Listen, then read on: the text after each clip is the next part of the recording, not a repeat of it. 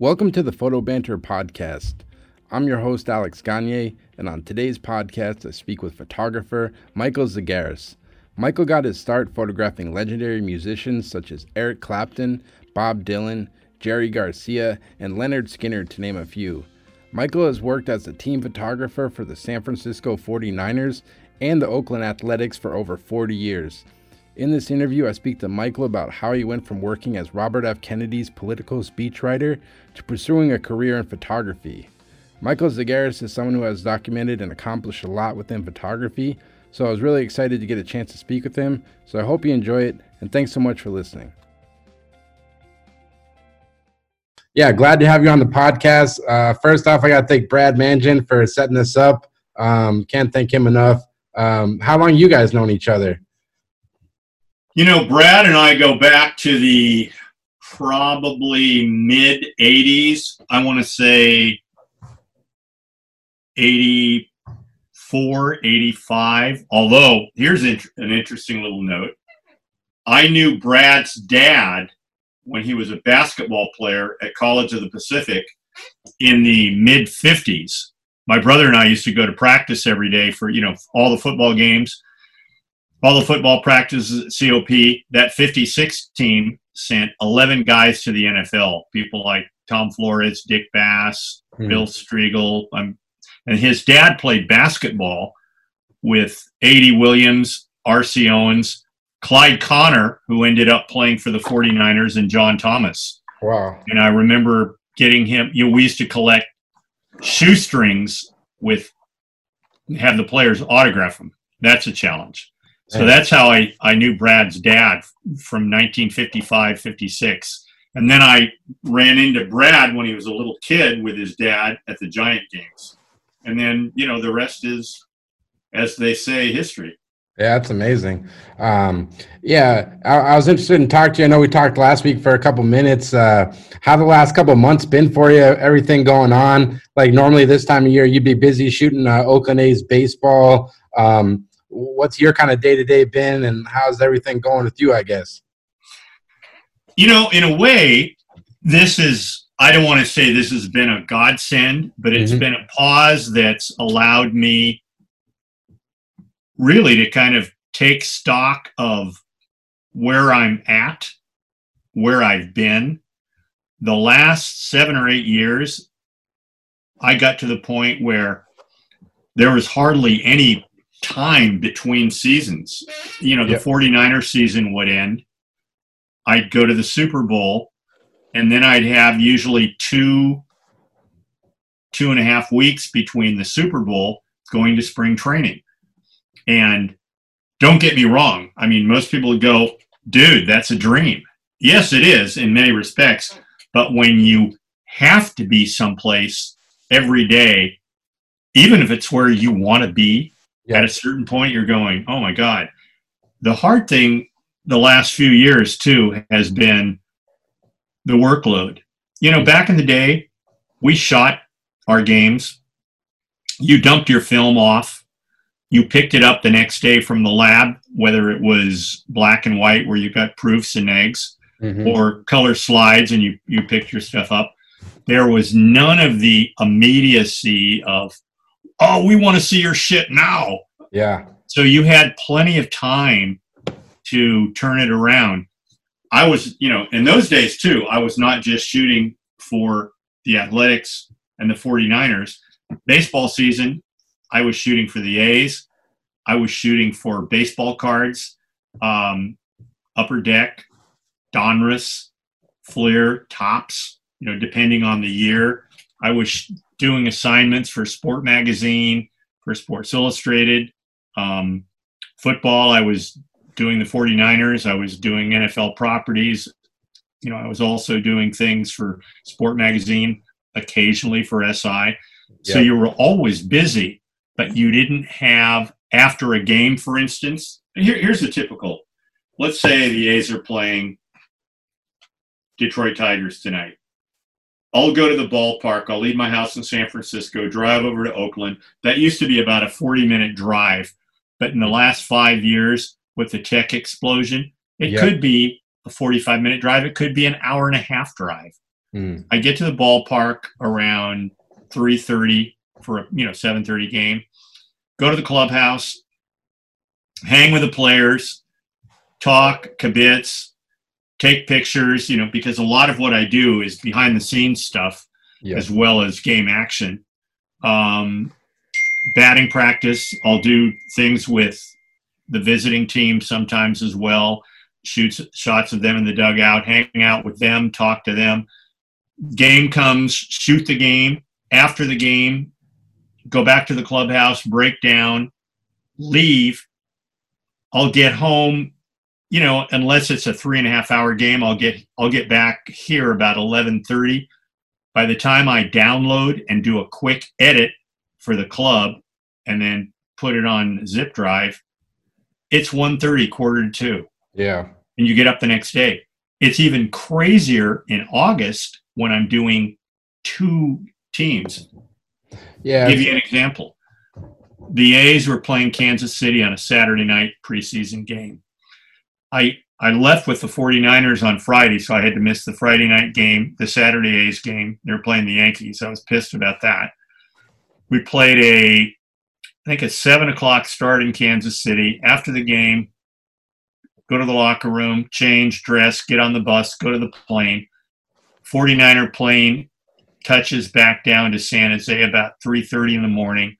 I drive from San Jose, get back to my house about 4:30, download, edit, get to bed about 7:30 in the morning, get up at 9, drive to the Coliseum for the Yankee A game. And now everybody goes, "Oh, what a dream." And I go, "Are you out of your fucking mind?" Yeah. So it's been challenging.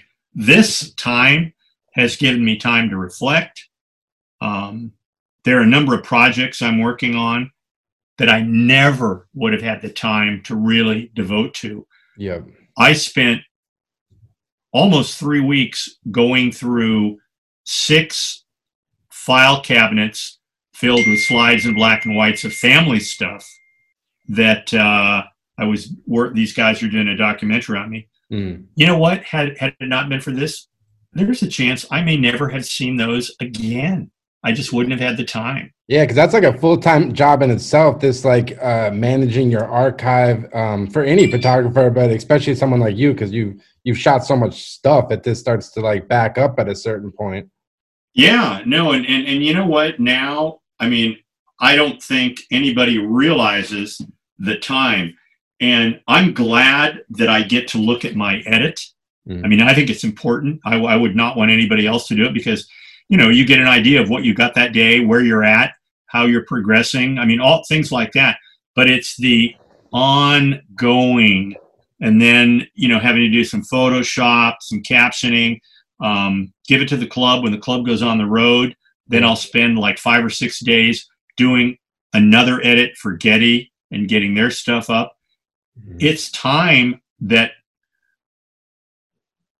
I have, but because of that, it's hard to ever read books anymore. Yeah. A long article, go to a movie, go to a gig. And you know what? No matter how cool whatever you're doing is, if you're doing it 24/7 at a certain point, it's like, fuck. I remember in 1971, I was in Geneva, Switzerland on a rock and roll thing. Mm. And a friend of mine went, we go to this club called the Blackbird, and he knew the chef and everything. So we go in the back and we're hanging out, and we come back and I'm at the bar with this German guy, and we're talking, and every 2 seconds, man, he's craning his neck, looking around, and he's checking out every woman that's going by. We continue to talk. Well, it turns out, he's a photographer too. He starts talking about his family, whips out his wallet. I start, I said, "Oh, this is your daughter. This is so-and-so." And then I suddenly thought, I said, "Wait a minute. Who the fuck is this?" He goes, "It's my wife." I said, "That's your wife? You're checking out other women?" I said, "God, she's unbelievable, man." I said, "She looks like Brigitte Bardot." Turns out it was Brigitte Bardot. He was married to Brigitte Bardot, and I said, "Bro, you're married to Brigitte Bardot and you're checking other women out." And he looked at me and he goes, "My friend, let me tell you, you have steak every day. Soon you will wish for a hamburger. And he was dead serious. And I started to laugh. And then I thought, yeah, no matter how cool what you're doing is, if you're doing it all the time, at a certain point, you're like, I need a break, or, I need to do something else. Yeah, it's a grind. And you know what? I love what I do. It's almost not like a real job. Mm-hmm. But you know what? Whatever I've done, whether it's the football, baseball, the rock and roll, being with cool groups, fashion, women, at a certain point, I get bored. I get tired of it. Yeah. It's like, okay, that's great. Now what? And I think that's anything in life. I don't think there's anything here that will really keep my interest 24/7 for long. Because, I've always been innately curious, which is one of the reasons I do what I do. Yeah. It's not unlike being an actor in a Stanislavski movie, and that's, you know what, Alex, that's why I got into this. It wasn't, I went to school on a football scholarship. I played football and baseball. I was into politics. I was a Sino-Soviet major. I thought at one point, when I'm done with college, I'll play in the NFL for a few years. This is when you're young and you're dreaming. And when you're 18, 19, anything you dream, you think is going to happen. Yep. And then I thought after the NFL, then I'll run for Congress and I'll run for the Senate, and I'll be president. And this is in the 60s when people were much more idealistic and altruistic, and that was all possible. And so I ended up working for Bobby Kennedy. The night he was killed, I was about 15 feet behind him. Damn. That was it for me. I had to the next morning get on a plane in Los Angeles, fly back to San Francisco. I was in law school at the time. I had a contracts exam. I was doing really well in law school, although I won't say I hated it, but I knew by that time already, this is not what I wanted to do. Was law something like your family kind of pressured you to get into, or what kind of made you start down that path, I guess?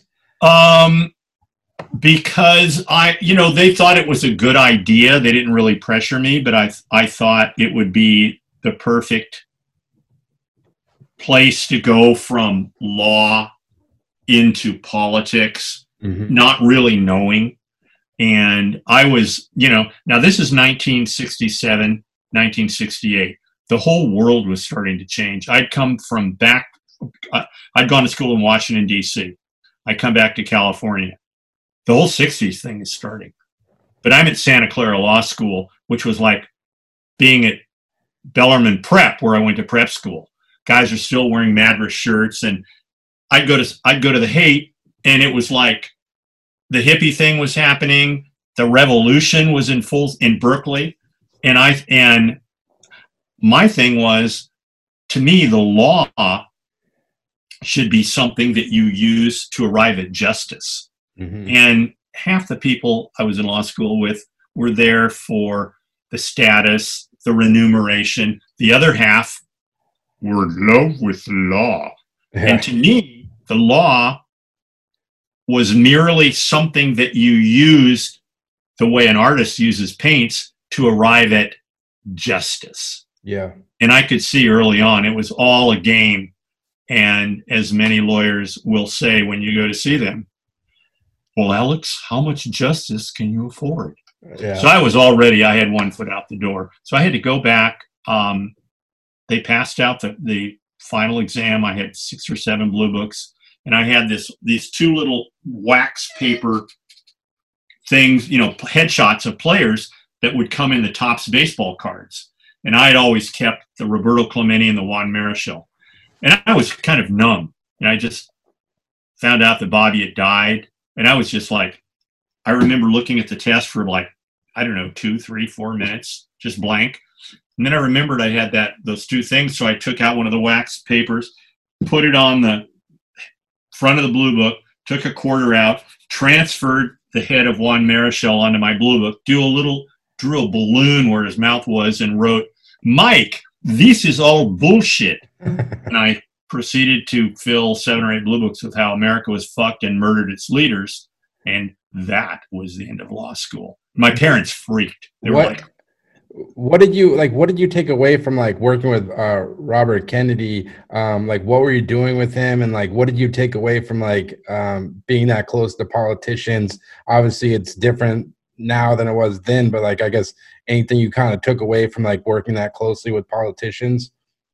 I mean, first of all, I was incredibly naive when I first went up to the Hill. I mean, I was so naive, I thought Peter was a rabbit.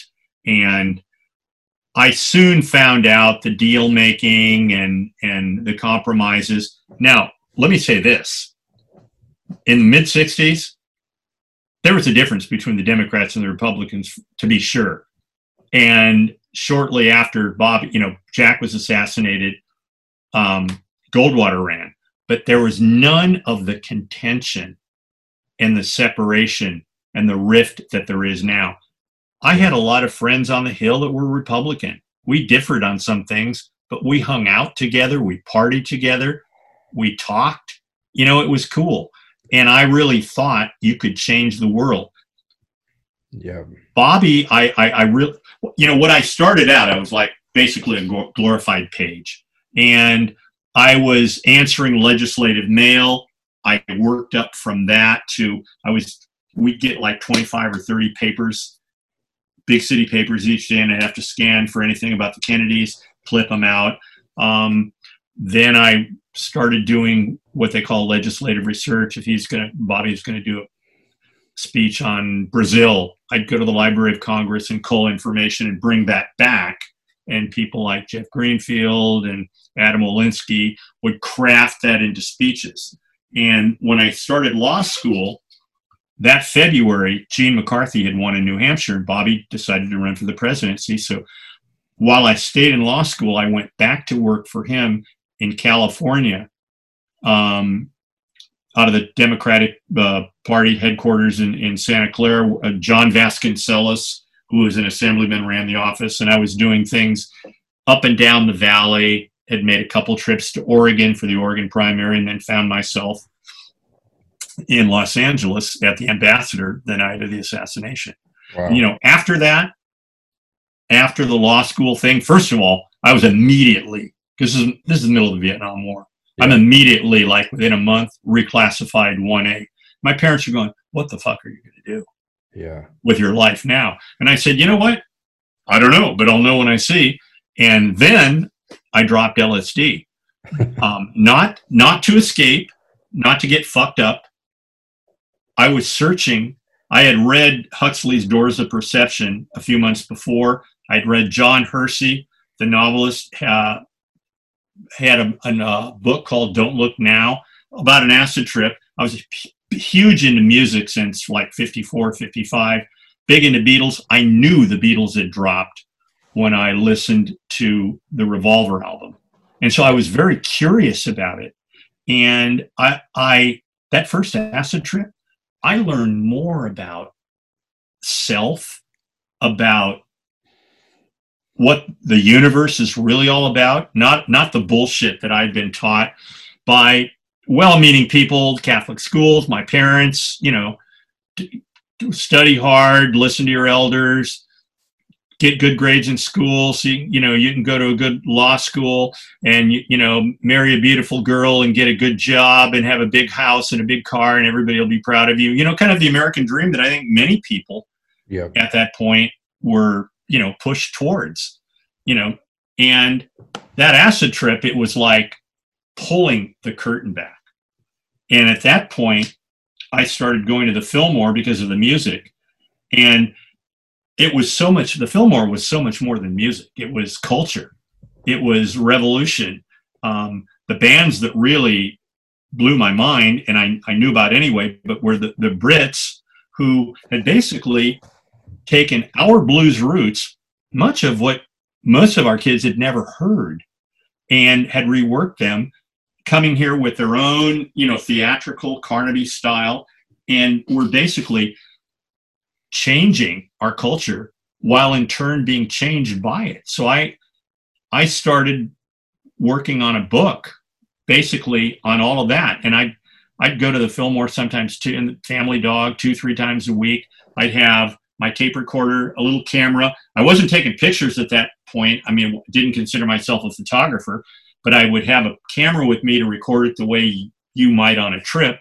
And I'd have a couple of joints in my pocket and hang out with, and the musicians we were all the same age. Mm-hmm. And this was all new to all of us. And after about a year of that, I'd had about 15, 20 interviews. And I remember I had interviewed Eric Clapton just before Cream broke up. So he came back. He was with Delaney and Bonnie. I remember he liked to stay at the Sausalito Inn. So I go to the Sausalito Inn, unannounced, knock on the door. There were no phones. That's one of the reasons Eric liked to stay there. No TVs in the rooms, no phones in the rooms. And so you're in Sausalito, you're right on the bay. So I knocked on the door. Eric said, he goes, "Hey man, what's up?" And I said, "Hey, I wanted to bring the interview, the transcript of the interview we did. I've got a little hash. Have you, see if you like it." So I remember we smoked some hash and started having those esoteric conversations you have when you're like really high. Like, oh wow, look at this bread. And I remember he was reading a book on Native Americans and how romantic that was, and he started looking through the transcript of the interview, and I brought some proof sheets and a little loop so I could do that while he was looking at the interview. And at one point he goes, "Hey man, what you got there?" And I said, "Just some proof sheets I'm looking at." He says, "Do you mind if I have a look?" And I said, "Yeah." So I handed him a couple proof sheets, and I had a little loop. Handed him the loop, so he's got the proof sheets held out, and he has the loop about maybe 12 inches above the proof sheet, and his eye kind of a little above the loop, and it's going, "Oh yes, it's quite good." I said, "Eric, if you actually put the loop on the proof sheet, put your eye on the loop, you can actually see these." So he starts looking at him, and he goes, "Fucking hell, these are fucking great, man." He says, "Wow." He says, "Can we use these?" And I said, "For what?" He says, "Albums, songbooks." He says, "Look, man, we'll pay you." And I said, "Cool, yeah, that'd be great." He says, "Look, the writing's all right, but you should be like doing this for a gig." And that was how I got into it. I'd always taken pictures from the time I was about 6 or 7 years old. We used to do our own little football cards, but never with the thought of someday I'm going to do this for a living. It was just something you did. And it was a perfect segue. And you know what? I never took a class in photography, but I learned by doing, and my class was British Vogue, Italian Vogue, French photo, and I'd see all the best people and what they were doing, and it was incredible. And I learned every day from that, and I'd ask questions. And I never got into it either as a job or to be a photographer. I remember seeing Blow Up, and Jean Shrimpton and her friend were, breaking into, what's the photographer's name at the time, in his studio and basically fucking him. And he's hanging out with rock groups. And I thought, this is a gig. This is dynamite. And what it's always allowed me to do, because my process has always been, whatever I'm shooting, to shoot it as a photojournalist. Up close and personal, behind the scenes, because most people don't see anything behind the scenes, whether you're doing sports or whether you're doing music. If you go to a gig, you see them on the stage. You don't need to see 1,000 pictures of them on the stage. The same with sporting events. You see players playing, you see that shit in the paper, you see it in Sports Illustrated, you see it on TV. I wanted to get behind the scenes, players at their locker, players in the dugout, players hanging out. The same with the musicians, in the hotels, backstage, getting high. And you know what? Also, my whole approach was Stanislavski. I wanted to become what I was shooting. And in so doing, I would have the view for anybody seeing the pictures of the people that were in the pictures. Yeah. So I didn't want you to see the band like you're a voyeur. I wanted you to feel like you were in the band. And for me at the time, I was whatever I was doing. And did you always kind of have that confidence and that personality? Because that's an interesting thing, kind of like reading a lot of interviews about you and kind of talking to people that know you. You're not afraid to get in people's grill, like especially with the sports stuff. You're interacting with the players. You're talking to them. You're having conversations and building these relationships. And a lot of times photographers are just trying to hide in the corner and not be seen, but kind of, it seems your approach, you're not afraid to like have a dialogue. Is that something you kind of always just had that confidence in yourself with like communicating with people, you think? Yeah. And when you say confidence, I never thought about it in terms of I'm going to do this or doing the players. My brother and I used to go to games. Like I told you, when I met Brad's dad, we'd go to practices every day. When this is when we were 10, 11 years old, every day. And then after practice, we'd hang in the locker room, which you could do in those days in if you're a little kid in colleges. Yeah. I remember sitting on the floor where guys were in the whirlpool and they're talking about pussy. And we're like, oh, shit. and then, and we played also. So we always thought we were going to be players when we grew up. And playing all through college, high school and college, I've always approached the athletes as if no differently than when I played. They're players. We're players. It's just like we're in high school or college. I respected the great ones, but I also, in my own mind, it's like this guy's my teammate.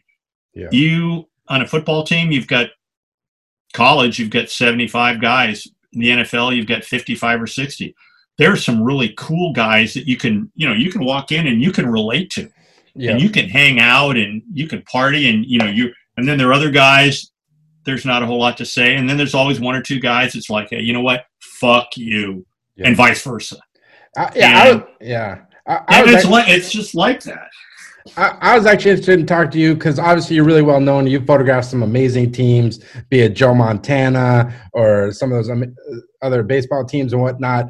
How do you approach teams that are losing teams? They're not winning. Are those teams still enjoyable for you to document? Do you find it harder to document than those winning teams? How do you kind of approach that, I guess? I've been really lucky because if you've got good relations with many of the guys on the team, it almost doesn't matter. Some of the A's teams that sucked were some of the funnest summers I've ever had, on the road. I mean, we had great times. I mean, and you know what? When you win, it's certainly better. But in some respects, the more you win, there's a lot more pressure. Yeah. And then when you lose, it really is bad. Yeah. And it's, in the end, it's about relationships and it's about hanging out and sports, especially, but even, I found music was the same way. You know what? It's like never having to grow up. It's like being in high school. I mean, fuck, where else can you go where you can talk from 8:30 in the morning till midnight? Sports, women, pussy, jokes. And, you could be the CEO of a Fortune 500 company and making, $8 million a year with 10 million in stock options, and it's pressure and it's really uptight. For me, fuck that. I'd rather do what I do. It's fun hanging with the players most of the time. And I have felt like I've never had to grow up. And I mean, now, because the country's changed, it's a little more daunting because of what's going on and the politics. Yeah. I talk politics sometimes. Yeah, so And my dad always told me, big shot, if you're smart, you never talk religion, sex, or politics. And I said, God, after that, what is there to talk about? Yeah, because like if you look at these days, our president, he's just like attacking media left and right. Like, how do you kind of view journalism and media these days? Because it's a different beast like than before. Like even for me, like when you log on like any of these channels, it seems it's more about the personalities and it's like clickbait journalism, a lot of it, and it's just hard because it's like you can look at Fox, you can look at CNN, and you can't. It's hard to tell like what to take seriously sometimes, especially when I grew up. There were the networks, and it was journalism, just like the newspapers. If you're a journalist, you can't just write a story. You've got to check it. You've got to fact check it. And if you're writing for the New York Times, Boston Globe, Washington Post, LA Times, anything like that, you better check 3 and 4 facts before the editor is going to let you publish it. Yep. With a lot of people now, I saw this on the internet. Yeah, the internet. You know what I say? Yeah, the internet. That's kind of like going to the lunchroom in high school and hearing people talk shit and coming back as if so-and-so said this. Yeah. And it's all bullshit. But you know what? First of all, let's get one thing straight. The country hasn't changed that much. There aren't that many smart people in this or any country. Most people aren't educated because they're in rural areas or they weren't really interested in school that much. And so they didn't really care. And you watch the news at night and it was Walter Cronkite, it was Edward R. Murrow. It was always the same thing. Now they have Fox News and Rush Limbaugh, MSNBC. So whatever your worldview is, rather than finding out the facts, you can go find somebody to tell you what you want to hear the way you want to hear it. And you're not interested in finding out the truth. And the fact is, many people, if not most people, everybody says they want the truth. The truth they say they want, in fact, is the truth they want to hear. Yeah. If you're married to somebody that's a little overweight and you're getting ready to go out and she goes, "Oh, honey, do I look fat in this dress?" And if she does, are you going to go, "Fuck, I thought it was like Ted Klaczewski going up to the plate because that's World War III." You go, "Oh, no, you look beautiful." Yeah. Most people want to hear the lie. I say most people demand the lies the politicians tell them. Mm-hmm. I mean, this country, most people, they want a lot of things as long as they don't have to pay.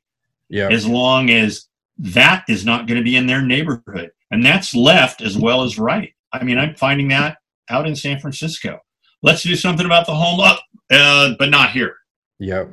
I don't want that battered woman shelter in my neighborhood or Pacific Heights with the wealthy people live. Yeah, I don't want the cell phone tower here. Or, yeah, I want these health things, but I don't want to. Am I going to have to pay? It's like, fuck yeah, you have to pay. I remember Colonel Parker when he was Elvis's manager. He said at one point, he said, sometimes people will come to me and say, "Don't worry, Colonel. You and Elvis don't have to pay. This is free." And I look at him and I say, "Well, if it's free, how much is it really going to cost me?" Yeah. And that's kind of where we're at. And what you do and what I do, good luck making money now.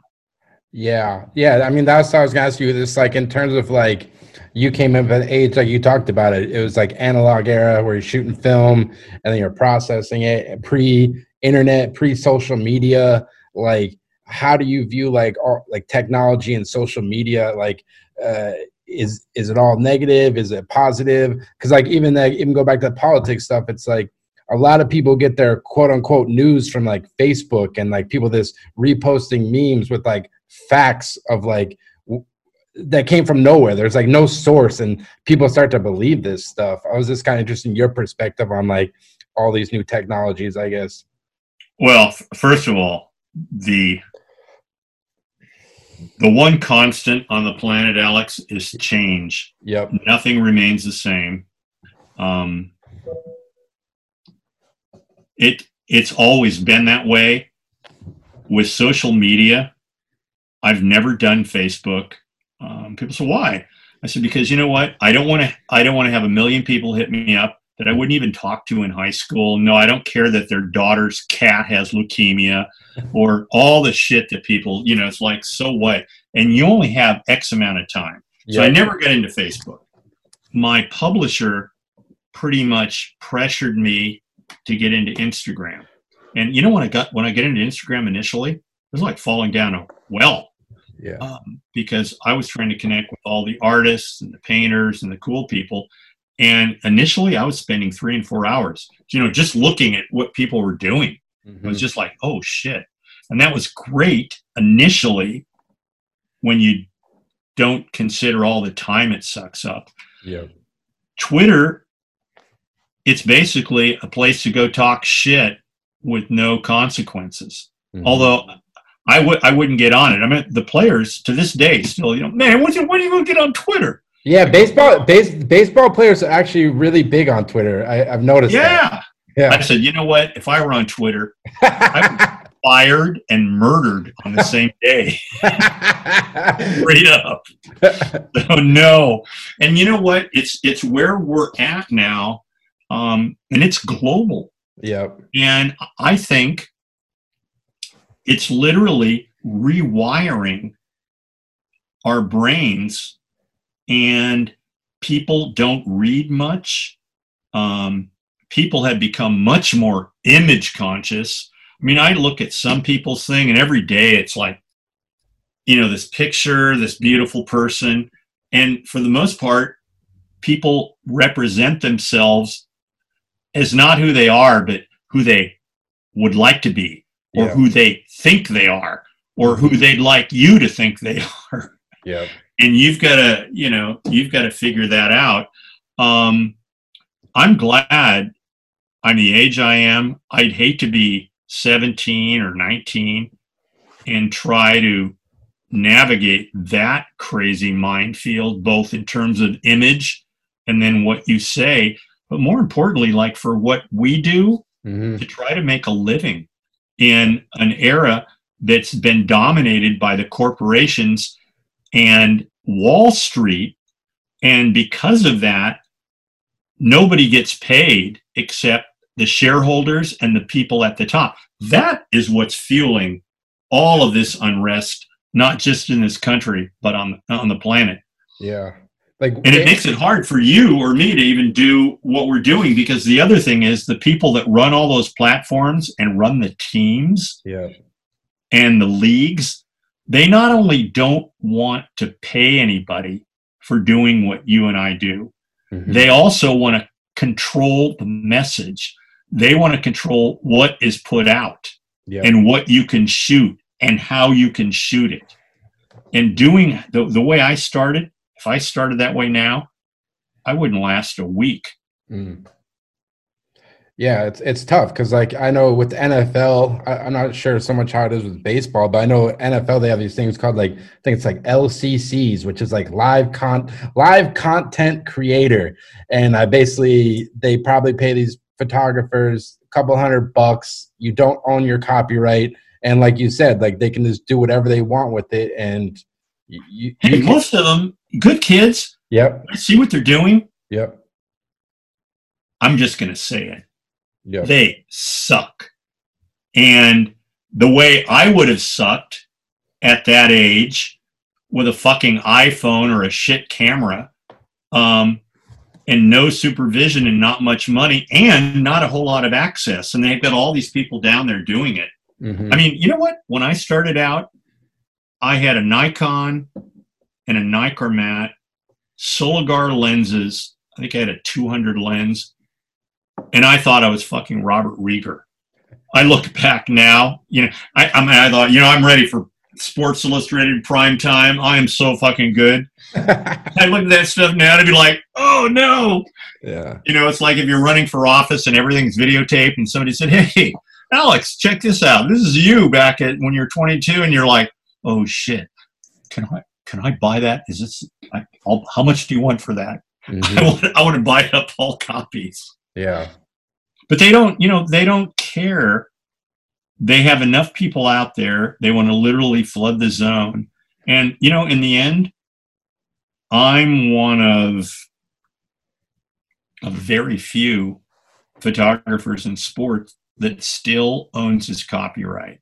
Yeah. I could not get a job working for teams now starting out if I didn't sign it over to them.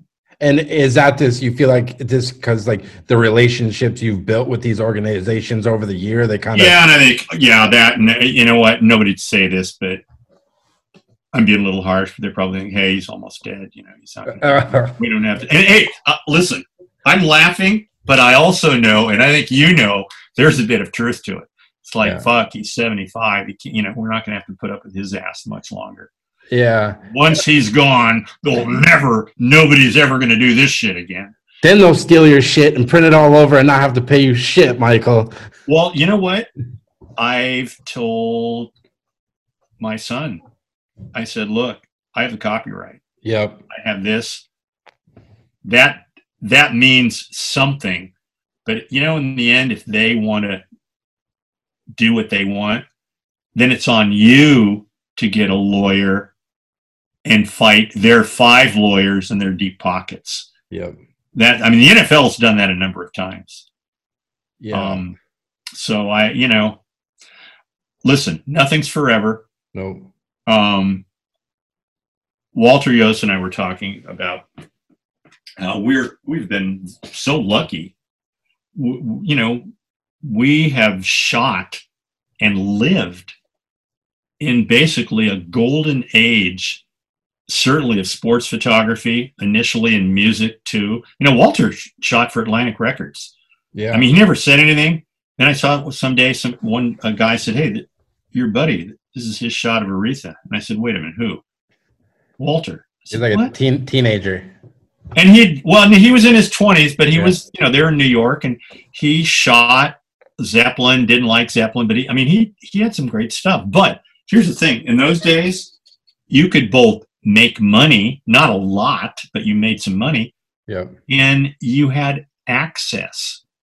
That's one of the reasons I did it. I felt like I was in the band. Mm-hmm. And that was the only reason I did it, really, because the money wasn't that good. And I always said, hey, because of what I've been able to do and the experiences I've had and the places I've gone and all of that, I feel like I've never had to work a day in my life. But when I look at my bank account, I feel like I've never worked a day in my life. Yeah. And when do you feel like the change happened to the industry? Like you said, you never making tons of money for the most part, but back then you could make a living. Was it when the digital camera came out? Was it the internet?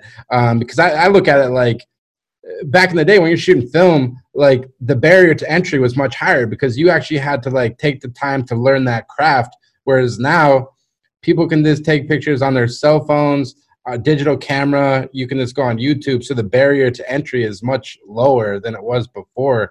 But when did you feel like the business started taking a turn for the worse, I guess? I thought when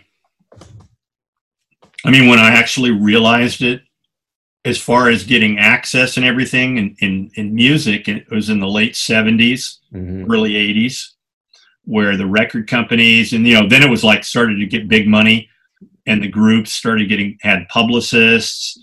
Yeah. And unless you were with the band, you could only shoot for 3 numbers. And with sports, I think it started changing about that time. Mm-hmm. I was lucky because I got in early on with the teams and the bands when you could do that. Yeah. And I was also lucky that I was in a place, San Francisco. It was San Francisco, London, and New York were the music capitals of the world when Yep. I started out. Sports wise, it was great because for baseball, you had American and National League. Football, the 49ers. The 49ers were up and down, but they were good. I was lucky when Bill Walsh came in. He was a student of history. And I went to him and I said, Coach, what I'd like to do is I'd like to I think you're going to do something really special here. And it's going to be history making. I'd like to shoot it as history, as a documentarian, and document it from the inside out, the way I do music. Mm-hmm. And, when I first started, and he said, well, okay, but what if you go too far? And I knew what he meant, but I said, well, Coach, I'm going to try to be cognizant of staying out of the way and try to be as invisible as I can. But that being said, there may be times where I do go too far. All you have to do is look at me and I'll get it. When I started out, I'd walk around, I'd get to the locker room, get in game day with the players. I'd strip down to my jock, a half shirt. I'd be walking around. The first couple of weeks I'm doing it, guys are going, Z, what the fuck, man? and then, but I wanted to be like a player. Yeah. Because it was just like, it's just an extension of when I played. After 2 weeks, nobody even noticed. And, you'd be like that. You talk to somebody, you tell a joke, and everybody's different. And you read people, Mm-hmm. you know who not to get in front of, or, most of the time, and get ready for the game. I wore cleats and I approached it as I was playing. Mm-hmm. And I did the same thing in baseball. And because of that, and because I was able to do that with the A's as well as the 49ers, I could get these incredible pictures that most people didn't have the access to get. People said, boy, nobody can do it like you. And I said, well, there are a lot of people that could probably get the pictures, but part of it is getting the access. The other thing is once you have the access, you have to be able to navigate people. Mm-hmm. And you know what? Somebody said you got to give a class on that. You can't give a class on that. It's like you got to get the respect. Yeah, and you know what? It's either who you are, or it's like dancing. Yeah. There could be three of us that could take dancing lessons, and one of us, and we'll all take the same lessons. One of us might be a pretty good dancer. The other would be like, okay. The third guy's like, bro, sit the fuck down. And then the little guy that just took shop and is getting C's and D's, all of a sudden he's on the dance floor and he's just like, whoa, everybody's like circling, going, wow, that's kind of like this. Hitting's like that. Mm-hmm. Anything that you really excel in, I don't think you even know what your process is. Yeah. You just do it. People say, when you were composing that picture, and it's like, no. Well, how do you do? I don't know. I just flow into it. I try to, see what's there and flow and talk to people, and usually it works out.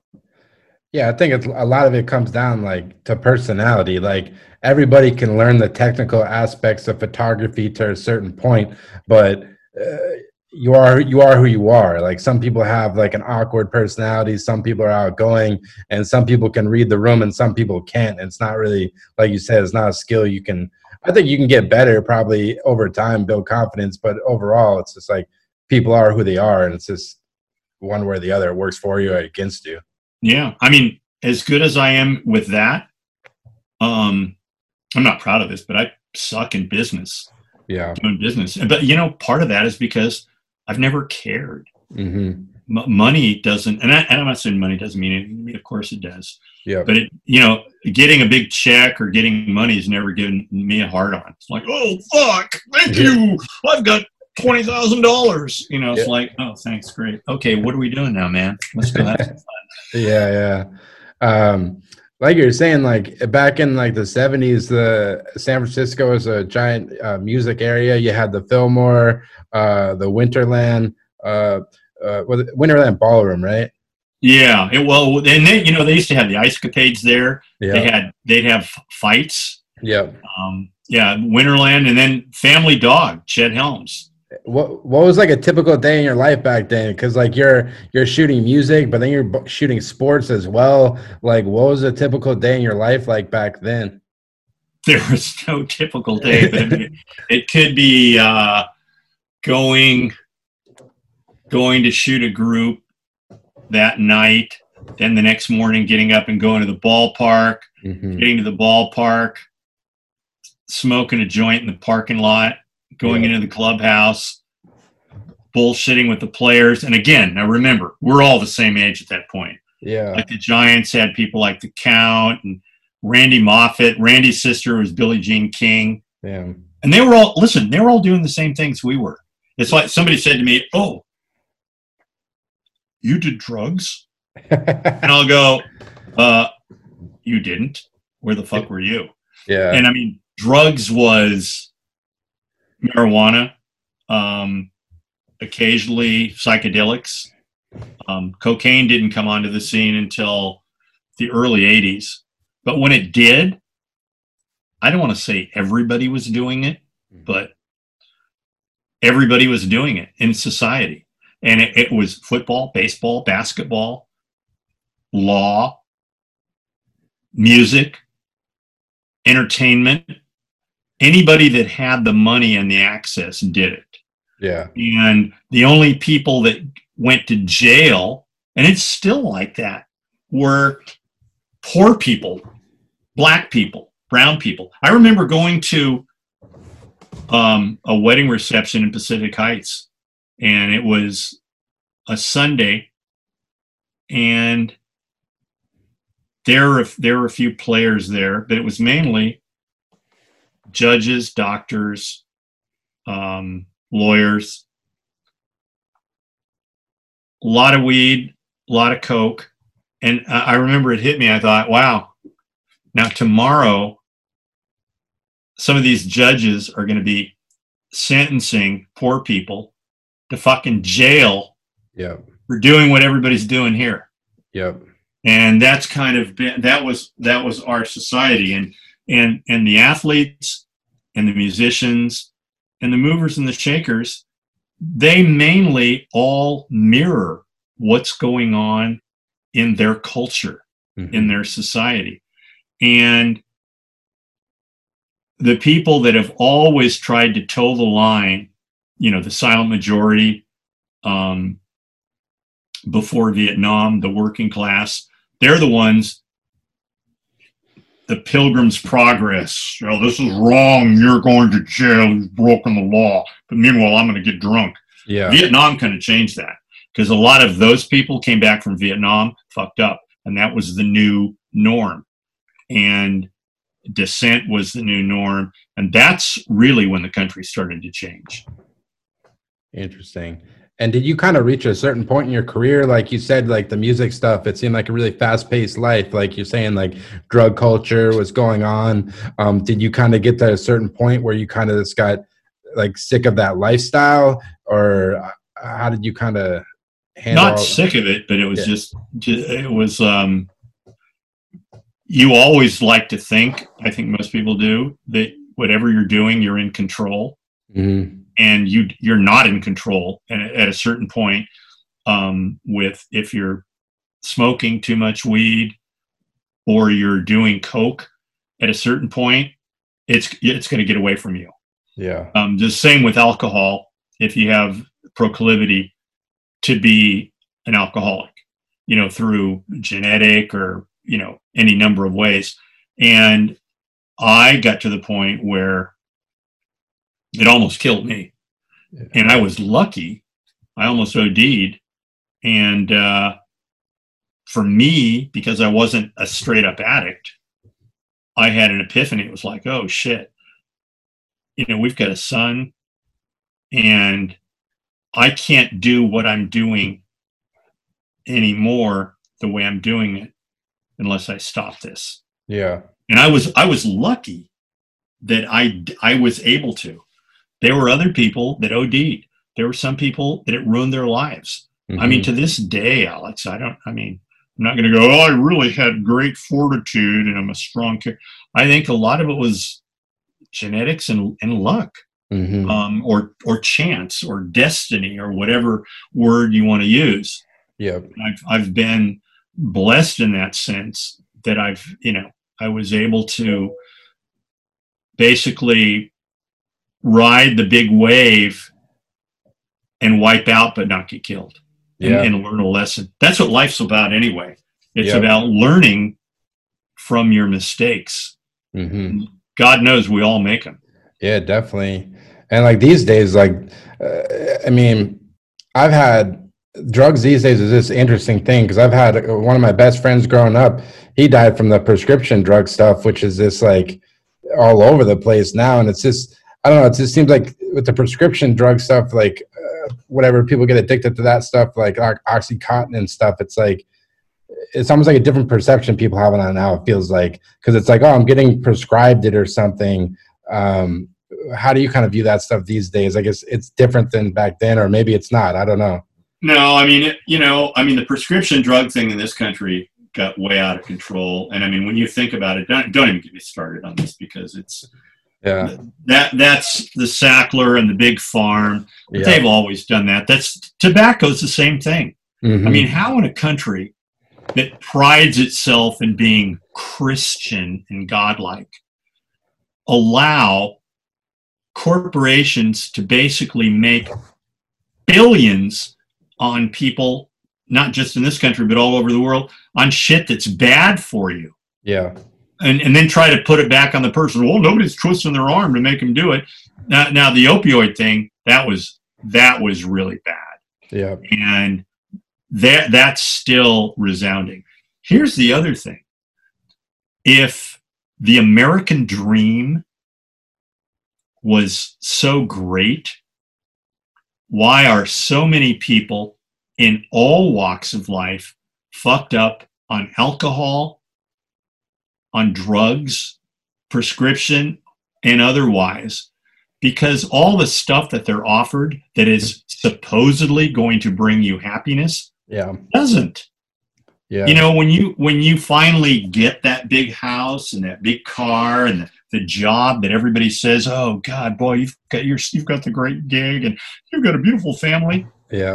And you're thinking, fuck all of this. I don't have any of this. Nobody's really happy, because real happy doesn't come from things. It comes from an inner peace, which is what religion is supposed to be about, but in fact isn't. And we've lost our way a long time ago, if we ever knew where we were going in the first place. Yeah. And the people that founded this country, the Pilgrims, the people that came to America to seek religious freedom, they were actually run out of England because they were religious fanatics, far right, fringe freaks. And so they came over and brought slaves and murdered the Native Americans, and then talked about God. Oh, hey, manifest destiny, westward expansion. Hey, sorry, you're a savage. We're going to have to kill you and take your gold and take your land. But hey, our missionaries here to give you the Lord of Jesus. Yeah. And that's kind of, it's very simplistic, but that's kind of the story here. Yeah. And then we've twisted it the way Trump and his people twist their alternative facts. Yeah. Yeah, it's crazy, man. Like, and like to go back to like the technology stuff, like in one sense, we're more connected than ever, but then in other sense, I feel like disconnected. Like I remember even because when I was in high school, I didn't even have a cell phone yet. They were just starting to come out, and there was no texting. So if you wanted to make plans with your friends or whatever, you'd call people, you talk to people more. Like, do you feel like as a society, are people more or less connected than before? Like even you, like we've been texting back and forth, setting this up. Like when you look at your life before, do you feel like your relationships were stronger than they are now with like texting and technology, or what do you think? Oh no. I mean, I talk to people most of the time, Yeah. and I'll say at a certain point, call me in Yep. capital letters. Yep. No fucking text or email. And the reason being, first of all, it takes a lot longer to do that. Yeah. And you lose context. I mean, I could text you or email you, fuck you. Now, when you get it, if you don't know me, a lot of it's going to depend on where your head's at when you get it and what you're projecting onto me. But if you know me, or even if you don't know me, and we're talking face to face, you can see by my body language and my eyes and my aura and my energy when I talk what I mean. On the phone, there's a difference between hey, fuck you, or go fuck you, man. Yeah, or, yeah. You know what? Fuck you. and that's all. And it's like that. And I'm generalizing, but so many people under 40 now, if you have to have a conversation with them, if there's a problem, they're like, oh no. Yeah, because it's like everything's done online. Like people buy everything online. They get their groceries online. And there's not even that like interaction. I even noticed it myself. Like it's like, oh, you almost feel like, oh, am I bothering this person for calling them? It's like because everything is like text. And I even find like my grandparents even. It's like you don't even realize it's happening to you. It's like this the way I guess society is. It's just different, I guess. Yeah, no, it's true. Yeah. That's exactly right. Yeah. I guess like with the baseball and football stuff, like I say, you shot a lot of amazing teams. Do you have like a favorite, like baseball or football? One do you prefer shooting more? Do you feel like you approach them differently or the same? I approach everything differently. I mean, each thing is its own thing. And somebody says, what would you rather shoot? Whatever I'm into that's fun at that moment, that's what I'd rather shoot. Yeah. And it's hard. I mean, I played both sports. They're very different in headspace and the people that play them and how you have to amp yourself up or prepare. But, at a high level, it's fun. Yeah. And it's going, I mean, the big thing is getting there and being in the environment with the players before the game. It harkens back in many respects to some place you've always been to until you graduate from high school. Yeah. And then it's something that seems further and further away. And so it's very comforting in the locker room, in the clubhouse. It's one of the few places where people really from all walks of life that in many respects would never come together. Yeah. Unless they were playing. And not everybody blends well, but you get along. And it's kind of a melting pot. And boy, especially the way things have been in the last 10, 15 years in the country, it's, for the most part, it's like going to church. It's home. And whatever problems you're having in your personal life or your business life, when I walk through that door into the clubhouse, it's another world. And it's like home. It's like home base. Yeah, because I think I've shot some baseball, obviously not to the level that you have or whatnot, but I think, would you agree that like being a photographer is a very like solo job? It's very like independent. So it's like, kind of you're like almost a part of these teams. Is like that team environment something? Is that part of what you enjoy? You think? Oh yeah, I mean, I see some of your dugout shots and all that. I mean, you're in there. I mean, there are jokes. There's guys going back and forth, and it's a whole other cool environment. Yeah. And I won't say you can't get that in any other place. I'm sure you can, but in an office environment, it's not like that. No. It's different. Yeah. In retail, and then there are all these, now more and more HR is going to, you can't do that. Or he said this, I feel threatened. And it's like, what? Yeah. Yeah. In clubhouse or the locker room, at worst you throw down. It's like somebody, threatened, oh, fuck you, motherfucker. Then somebody else will say something, and it's, it's more real. It's like when we were kids. Yeah, for sure. What do you remember about shooting Ricky Henderson? Because like for me, like that guy was just such an electric player, big personality. Is there anything that kind of sticks out in your mind from photographing that guy? He's one of my best friends, and I see Ricky. I mean, that's what I miss not seeing Ricky since end of the first week of March. I would always try to sit next to him, in front of him, behind him, across the aisle, because even if he's talking about the weather, he cracked me up. And he's kind of a Renaissance man. He's into a lot of things. And he's a jokester. His Rickyisms are just unbelievable. Ricky Henderson. When he gave his Hall of Fame speech. All time. My favorite Hall of Fame speech of all time. Well, you know what? He took elocution lessons for 3 months. Yeah, you could tell he worked on it. Well, and you know what? Afterwards, he said, "Well, how to sound?" I said, "Listen, you killed it, but," I said, "It's just me. You didn't have to do that. You being the way you always are would have been just fine." Yeah. And I said, "That's the beauty of you being you." And that's, you know what? He's still like that.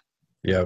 I mean, he comes in probably 6 or 7 times a year where he'll be with the team 3 or 4 days at a time. Wow. And he's basically giving guys tips, base running, talking baseball with them during the game. But pre-game, he's in there playing cards, and he's always taking people because he knows his cards. Yeah. And I remember, who was from Cuba? Kendrys Morales was with us for about 2.5 months. And so Ricky's playing cards, and Kendrys there, and Kendrys beat him twice, 2 days in a row, and walked away. And Kendrys like, "Oh, I see you tomorrow." Ricky's going, "Damn." And I said, "Wow." I said, "You're setting him up, right? You're just hustling him." He said, No, man. He said, "I'm trying to beat him." He said, "Yeah. Well, them Cuban guys, they're always playing dominoes and cards, man. They're good in that shit." That's hilarious, man. You photographed the infamous the 1989 World Series where the earthquake happened. What do you remember about that day? I've got a whole proof sheet right before we're in the clubhouse just messing around. We were up 2-0. We knew, we were the best team in baseball that year. We would have beaten the 27 Yankees, and we were going to beat the Giants. Yep. So we're getting ready to go. I remember Stan Javier grabbed my camera and took about 3 or 4 shots of me. And then Hosey said, "I'm out." And I said, "I'm with you." So I grabbed the camera, and I've got shots of, I'm right behind him, and he's walking up that long tunnel at Candlestick, and you come out, not in the dugout, but you come out where the right field bullpen is. And we came out, and we'd taken about 5 steps, and the fans down the line, we're Giant fans, and they started giving Hosey shit and yelling at him, "Hey, hot dog!" And Hosey stopped and put his arms out, like, "Hey!" And all of a sudden, it sounded like 3 jets were coming literally right over the top of the stadium, and it sounded like. Damn. And all of a sudden, and you know what that sound was? That was the plates of the earth 6 miles below. Damn. And that deafening. And you lose all track of time, place, space.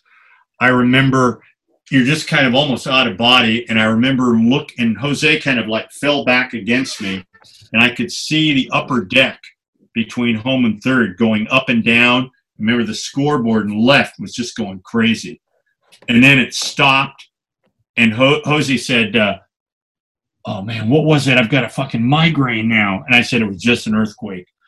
And he said, oh. And so then there was a big roar that went up from the crowd, like, whoa.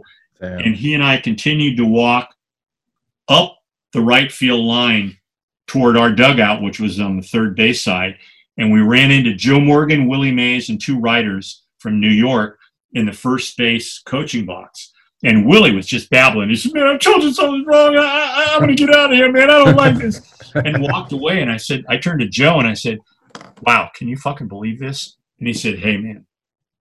He said, Willie's been saying something's not right for the last half hour. Because that was like Indian summer. That day was like 85, 86 degrees. For October, still warm, completely quiet. You didn't even hear birds. Weird. And Willie, in retrospect, sensed something. Is almost like, like animals they say animals can pick up when an earthquake's coming. And it's really a metaphysical something. Willie picked it up and walked away. And so then Jose and I continued on, and then Jose went toward our dugout, and I saw Faye Vincent, and they had special like MVP seats between the Giants dugout and home plate on the first base side. And I started toward Vincent, and he stood up and was yelling at me. So I was taking pictures, and I said to him, I said, wow, how about this shit? And he goes, well, you folks had that guinea hen that jumped out in right field the other night, but I think this beats it. Jeez. and we still thought, okay, now we're going to play. No. And it took about a half an hour for people to realize, they had transistor radios and a few people had little TVs, that this was an earthquake and it was a bad one. And then we saw smoke beyond the upper deck and right field, and that was from the city. And then you started getting the word, and no World Series for 10 days. Yeah, it was pretty. Wow, it was before I was born, but I've watched the footage, and it did seem like a pretty wild day. It's like the chances of that happening, it's crazy.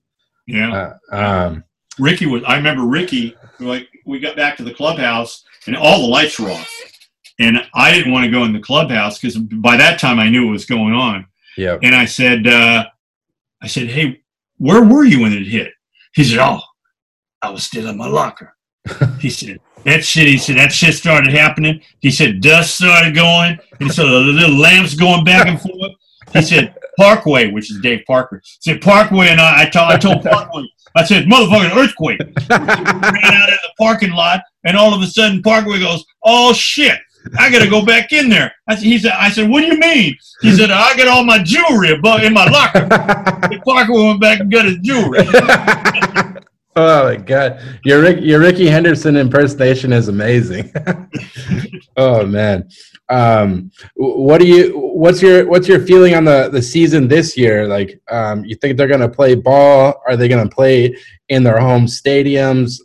What do you think is gonna happen with the baseball season this year? What's your gut feeling? I don't know. I mean, I've quit paying attention because every day. Yeah. I mean, I kind of pay a little attention, but not much, because no matter what they come out with, that's the plan for today. If they don't get something together by the second week of July, I'd say the season's done. There's no minor leagues. They can't play in there. I mean, when I say they can't, I'm obviously giving you my opinion. I don't know any more than you do. I mean, I know what I read, what I see in the paper. I can tell from all the scouts I've talked to from different people in baseball. I've had a couple players call me and say, man, what do you hear? And I go, hey, the fact that you're asking me what I hear, that means, no one knows. Yeah. It's weird. Like I don't. I mean, I get it. People want to play, but they're like talking about having like an electronic umpire, and then like I don't know. It just seems. I don't even know if I really want to watch it. It just like the fans. I would say it's a big aspect of the game. Like Yeah, no, it is. I mean, it's if players have to sit in the stands, if anybody if you call the bullpen, as soon as you hang up the phone, you've got to clean the phone. They've got to clean the bullpen phone with disinfectant. You can't spit. There are no bat boys. You've got to be 6 feet apart. I mean, all that stuff. It's not baseball. I mean, I don't know if I'll be able to go in the clubhouse. Yeah. Or be on the field. Or I mean, I'm saying that it constantly changes.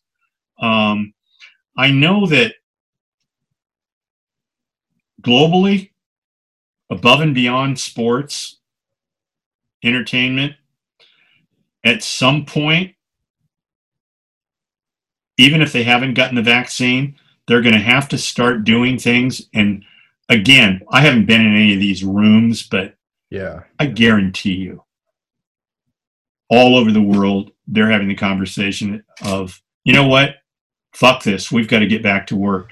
The way a general and his generals do when they're planning a battle, going, yeah, okay, in order to do this, we're probably going to lose 30,000 people. Yep. And we'll have reinforcements over here. You can't stop the world for 12 to 18 months. Yeah. Until a vaccine's ready. Well, yeah. Because as it is, if they start up tomorrow, Alex, this could be 10 years. And this could bring down many governments, including our own. Wait till people run out of money. Yeah. And a lot of poor people are going to run out of money. They're not going to want to hear a lot of bullshit. Yeah. And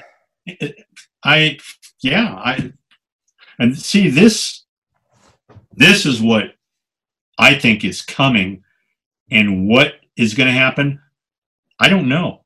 I'm not worried, because no amount of worry or stress is going to change anything. There's nothing I can do to prepare.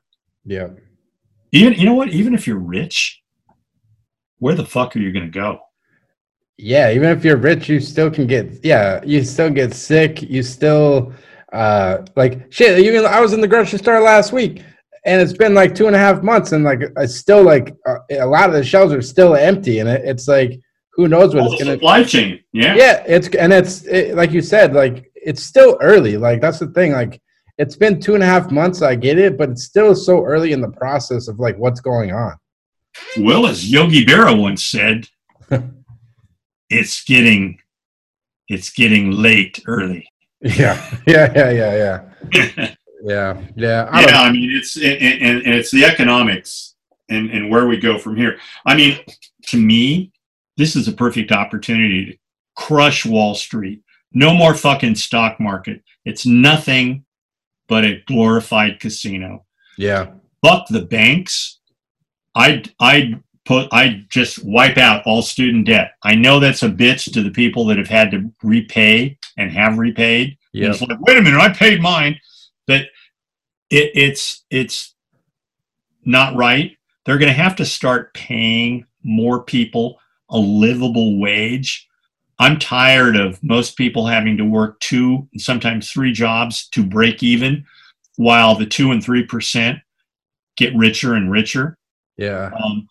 You know how many people in this country have a college education, a BA? I've looked at it. 36. Yeah, 36. Yeah. And that's one of the big things why Trump has the base he has.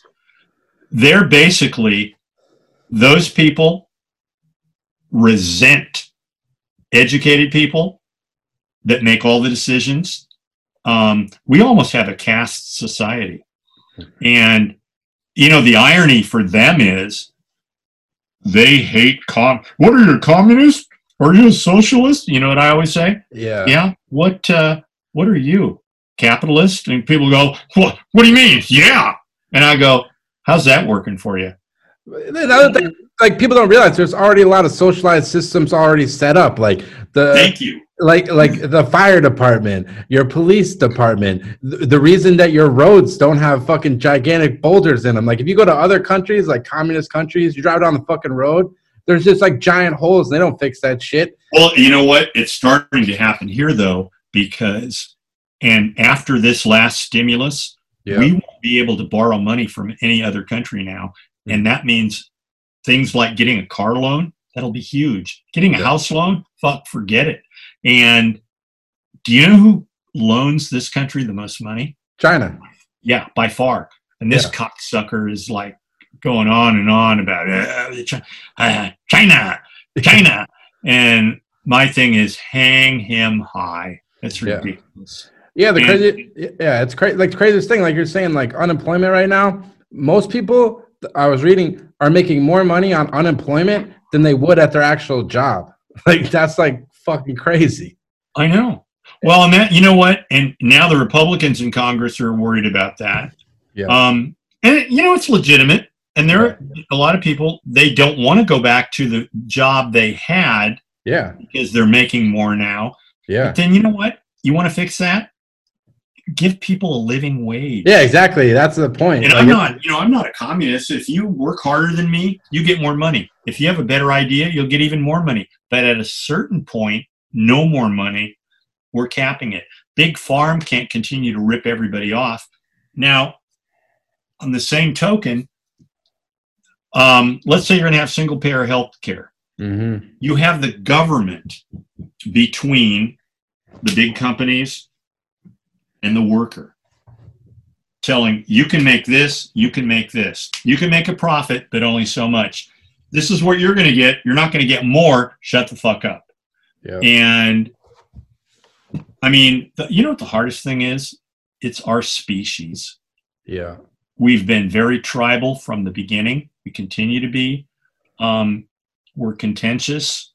You could have a combination of Jesus Christ, Allah, and Buddha take over this country at the end of the election, and he'd have half the country on his ass almost immediately because what he's doing to try to fix things and make things equal is going to piss people off. Yeah. So I don't know. It's easy to see what's wrong. Mm-hmm. Fixing it, you'd almost have to be a benevolent autocrat and just say, this is the way it's going to be. Oh, you don't agree? You're gone. So I don't know. Yeah, no, it's tough. I mean, like even your own city, like in the last, like you're saying, like the technology boom in the last 20 years in San Francisco, like what's been the biggest thing you've seen change within your city? Does it still have the personality that you grew up with, or like what's the biggest change to San Francisco you think in the last 20 years? That you don't, it's different. It's now money. I mean, you have to be upper middle class to live here, or you've got to be young and 3 and 4 people living in a flat. Yeah. Instead of just one. I mean, I'm very lucky in the sense that I've got a cool landlord and rent control. Yep. Other people, I mean, if I paid market value for this, I wouldn't be living here. Oh yeah. And a lot of, not just California, I mean, not just San Francisco, LA's like this, Portland, Boston too. Yeah. Yeah. Boston, any Nashville is getting that way. Any city with tech or money, and that's the thing, and that's what we've always been really about. Yeah. You know, when people say, "Oh, this is America, democracy and God," I laugh. You know, the real gods in this country are athletes, entertainers, celebrities. The people that actually go to church, not many. Not just here. The West is like that. In fact, you know who goes to church and buys into religion on this planet? Mainly poor, uneducated people. Yeah. There's a lot of myth. Yeah. And, you know, you say that and people get really upset, their belief system. And a lot of the people that get upset don't even fucking go to church, or they go Christmas, but that's their don't talk about Jesus or don't talk about Allah or I'll kill you. Yeah. Or it's like, bro, shut the fuck up. Yeah, it's a wild world, man. I try to stay hopeful, put one foot in front of the other, but yeah, it's just like, yeah, I don't know. Yeah, no, I mean, that's why, look, doing what we do, we can pursue hopefully the fun parts of life, or if you're a photojournalist, somebody like Knockway or Hetherington, you can shoot war zones or the opium crisis. You can try to put your camera, you can hold up the mirror and you can reflect on what's going on in society. Definitely. Yeah, for sure. Actually, I was interested in talking to you. I saw you went to Tokyo last year. You guys shot, I don't know if it was opening day, but it was like one of the early games. You went, I believe you went and shot some baseball out there, if I saw it correctly on your Instagram. Yeah, no, we opened the season there. Yeah. We played 2 games with teams in the Japanese league. It was, kind of like spring training. And then we opened up with the Mariners, the first 2 games of the season that actually counted in the schedule. Oh, was that the game Ichiro? That was like his final game? That was his final game. Wow. Had you been to Japan before? What was kind of your overall experience there, I guess? Yeah, no, it was the 3rd time I'd been to Japan with the A's, and I'd been to Japan 3 times with the Niners, twice to Tokyo and once to Osaka. And I loved it. I mean, it's a totally different culture. And that's the beauty of it. Yeah, I heard at the games, if they hit a home run ball, if someone catches it, there's like people that come and they take it back, I guess. Somebody said that. I know they have rooting sections like you're at a college football game. Yeah. People get jacked up. Yeah, as I saw, it's almost like a European soccer match. Like the crowds are like cheering and chanting. It seemed like, yeah, people get really into the baseball over there. Well, the first time I saw Premier League was in 1971, and I'd never gone to. I mean, they call it football there, but I thought not football, it's soccer. And I saw Arsenal at the old stadium, and in those days, it was crazy. It was like going to seeing boxing at the Olympic in LA, where 2 Mexican fighters were fighting. It was all male.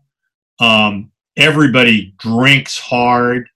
I mean, the police have to keep fans apart. Guys are brawling. They have mounted police afterwards because let's say they're playing Leeds and Leeds loses. Yeah. The crowd will be smashing windows and cutting up the tube seats with knives afterwards. My first match, I was just like, oh, shit, this is incredible.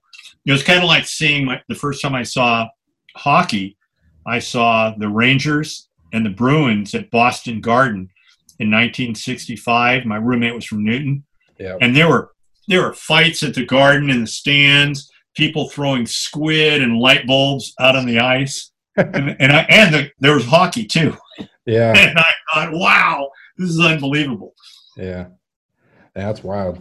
Yeah. Hockey seems like one of the hardest sports to photograph. I've never shot it, but it seems like incredibly difficult because you're this kind of like limited to where you can be. Yeah, you can't be too many places, but you've got to set up a couple remotes, and it's an acquired taste. I think, if you played hockey as a kid, if you grew up in the Midwest or the Northeast, you can get into it. I've never really shot it. I think I shot 1 game. I've gone to a few. Yeah. I liked it, but it was, not like baseball or football or boxing. But I loved boxing back in the day. Yeah. I was really excited to talk to you about, I'm sure you get asked about it a lot, but the closing of Winterland, probably one of my favorite albums of all time, The Grateful Dead. What do you remember about that night? Because to me, I still listen to that album all the time. It just seemed like I believe like the Blues Brothers opened up. What do you remember about that night? And like what kind of made Winterland like such a special venue, you think? Well, Winterland was great because of the groups that played there, and whether it be the Stones or Jimi Hendrix, Quicksilver Messenger Service, the Dead. I mean, I saw so many shows there. That night, the last night of Winterland, I was on assignment for Rolling Stone, but I got there early and I hung out with Bill Graham for a while. Was taking shots of Bill, the crowds around Winterland, and then went home, picked up Kristen, and came back. And I remember we split a cap of acid. We split it because I wanted to be able to do a semblance of what I was there to do anyway. And I remember it was crazy backstage because, the Blues Brothers, all of their friends came from Saturday Night Live. Wow. So it was almost like a cast party. And I remember in one of the dressing rooms, there was this big, like, aluminum type salad bowl, except it was filled with, it looked like a pound of blow. Jesus Christ. And everybody was doing coke. And I remember people started getting greedy. First, people were tearing off the heads of matchbooks and doing like, half-gram hits. And girls were like pouring out their makeup in their little makeup kits and like scooping coke in. I mean, it was, like a run on the banks. Yeah. And then when the Dead came on, I remember Bill came down from the back of Winterland on a wire, but he was riding a giant joint. Rest his father time. And came all the way down to the stage. And when he hit the stage, the Dead had, I'm trying to think of his name. He lived in Bolinas, but he was like an alchemist. Yeah. He had these little powdered things of like, not flash powder, but little, balloons that they explode. And the Dead started playing. And as the night wore on, I remember by 2:00, 2:30, John Cipollina, Quicksilver came out. Ken Kesey had this special thing that they put on the stage. I mean, it was a great, great party. Mm. We ended up, it was still going. We left about 4:30. We were starting to come down a little bit. And obviously there was nothing more to shoot. Yeah. There probably was, but done. It was a magic night. Yeah. Cause had you photographed the Dead a lot prior to that? Oh yeah. And the Dead were like a lot of the music trips in the city at the time. It was so much more than just music. Mm-hmm. It was lifestyle. It was culture. It was everything. Yeah, because their fans, like the diehard fans, the Deadheads, they traveled with that band. It wasn't just like a lot of those people. It wasn't just they coming to your city. Like they would just travel the country, just kind of following them pretty much. Hey man, I'm looking for a miracle, man. Do you have a ticket for me, bro? That's funny. And then I know talking to Brad. In the I think last year, you guys worked on a book. It was, I believe, you, Brad, a writer named Matt Macalco. Oh, Miyoko. Yeah. Oh, the Dwight Clark book. Yeah, Letters to 87. I was kind of curious, like, how'd that book come together? What was kind of your guys' goal with putting that whole thing together? Because it was a very interesting book. That was mainly Kirk Reynolds, that used to be the PR director of the 49ers. Now he does everything from ESPN to, he wears so many hats. Well, he got that together. They started having lunches when Dwight, went public with the fact that he had ALS. And there'd be lunches about every 3 or 4 weeks. Initially, he was living in Capitola, which is right outside of Santa Cruz. And Kirk Reynolds would get 3 or 4 or 6, former teammates together, and we'd have lunch, and he'd have Brad shoot it. Yeah. And Brad would shoot the luncheons. We'd all get together, tell stories, tell jokes. And at a certain point in time, and Brad could probably tell you more than I would, I think he and Kirk decided maybe they could do something with this. And Matt Mayoko, who is the 49ers beat writer, he put it out to fans. How about everybody writing in on where they were when Dwight made the catch from Joe? Yep. And there were thousands of people that wrote in. And there were some incredible letters at a certain point between Kirk, Matt, Brad, and the publisher that had done a couple books with Brad on the Giants winning the pennant in 2012 and 2014. They decided they'd do this book. And that was the nexus of it. And everything was donated to the Golden Heart Fund and the ALS Foundation, you know, some people that Dwight wanted the money to go to. And the letters were incredible. I mean, they could have done another book on the letters, but between the letters the fans wrote, Brad's shots of all the different people at all the different luncheons, and then they interspersed those with my shots of Dwight from his career with the 49ers. That was the nexus of that book. Yeah, it was pretty amazing because this kind of reading those letters, I bought the book, and it just really kind of shows you what sports kind of means to a community. It means something different to everyone, and it was just kind of really interesting to hear everyone's perspectives. Obviously, Dwight Clark, most famously known for the catch, the 1981 NFC Championship game. But what do you remember most about Dwight Clark, I guess? I mean, I remember Dwight when he first showed up. Yeah. His rookie season with Joe, and he was one of the nicer guys. I mean, he was a Southern gentleman.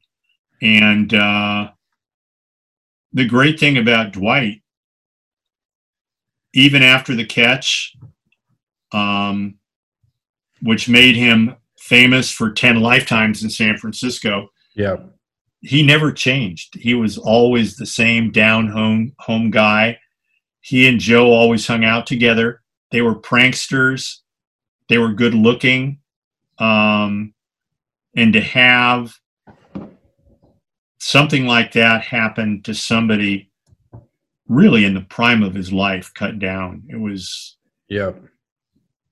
sobering. Yeah. No, it was amazing to see the photos and like even this, like you're saying, stuff Brad shot, kind of seeing everyone kind of come together and support him. It was a really amazing book. I'll link it when I release the podcast. Definitely people should check it out. A couple more questions. I'll let you go. Another 49ers thing. I was kind of curious, like with Colin Kaepernick, what do you remember about that day when he knelt? Was it something did the whole team already kind of know that was going to happen? What was kind of your response to the overall reaction after the fact, I guess? You know, the first time he knelt, I didn't know about it until after the fact. I think he was kind of behind. And the next game, we were going to San Diego. And by that time, there was a lot of publicity locally about it, and it was starting to pick up nationally. And I knew exactly why he had knelt. Yep. He articulated it very well. And it wasn't an affront to America and the flag. It wasn't an affront to all cops. It was to bring attention to the bad cops and to what was happening to not just African Americans, but people of color. Yep. And it was that was what the protest was all about. And I both understood it and supported him. And I made a point from that game on. I left the locker room with him. I remember we went onto the field, and it was San Diego. So it's, you know, there's a Marine base there, Navy base there. It's that kind of a town. Yeah. And there were people that were yelling stuff out. But, you know, you've got to be a journalist. You just keep quiet and shoot. I thought at that time what he did took a lot of courage. From then on, it almost took on a life of itself. I remember Detroit. I think Pence showed up and Pence left. I mean, it was like, come on. Yeah. We went to Buffalo. People were yelling stuff out. And it was, you know, really blue collar. And you could really see the rift in the country. Oh, yeah. And I thought what he was doing was as courageous in its own way as what Jackie Robinson did, breaking the color barrier. I thought it took a lot of courage. I supported him. I got into some heated battles with people on Instagram about it. And, that's when I discovered there's no articulating with people like that. You're either for him or against him. No amount of logic is going to convince you. It's a mindset. And that's when I knew, our country is probably more divided now than it ever has been, maybe even than it was right before the Civil War. I had people say to me, wow, you've seen a lot in your time. This must remind you a lot of when you're in college in Vietnam. And I go, oh no, this is much deeper, much worse.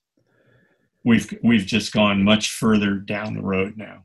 Yeah, it's interesting because like you look at now, like you can go online and the dialogue, not everybody, but there's a large group of people that are like, they don't even want to wear a mask going to the store because their whole point is like, oh, you're infringing on my civil liberties.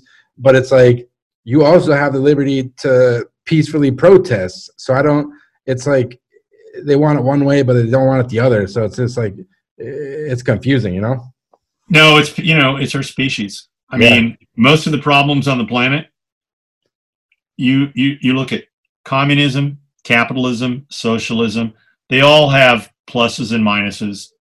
You know what fucks all of them up? Men. Yeah. The species. Yeah. As a species, we're tribal to a fault. Religion and nationalism are two things that are supposed to be about uniting and bringing people together, when in fact, they're really about dividing. They're about divisions. And religion, whether you're Muslim, Christian, Buddhist, Jewish, it's all the same. Your God, whatever you may call him, really is a God of love.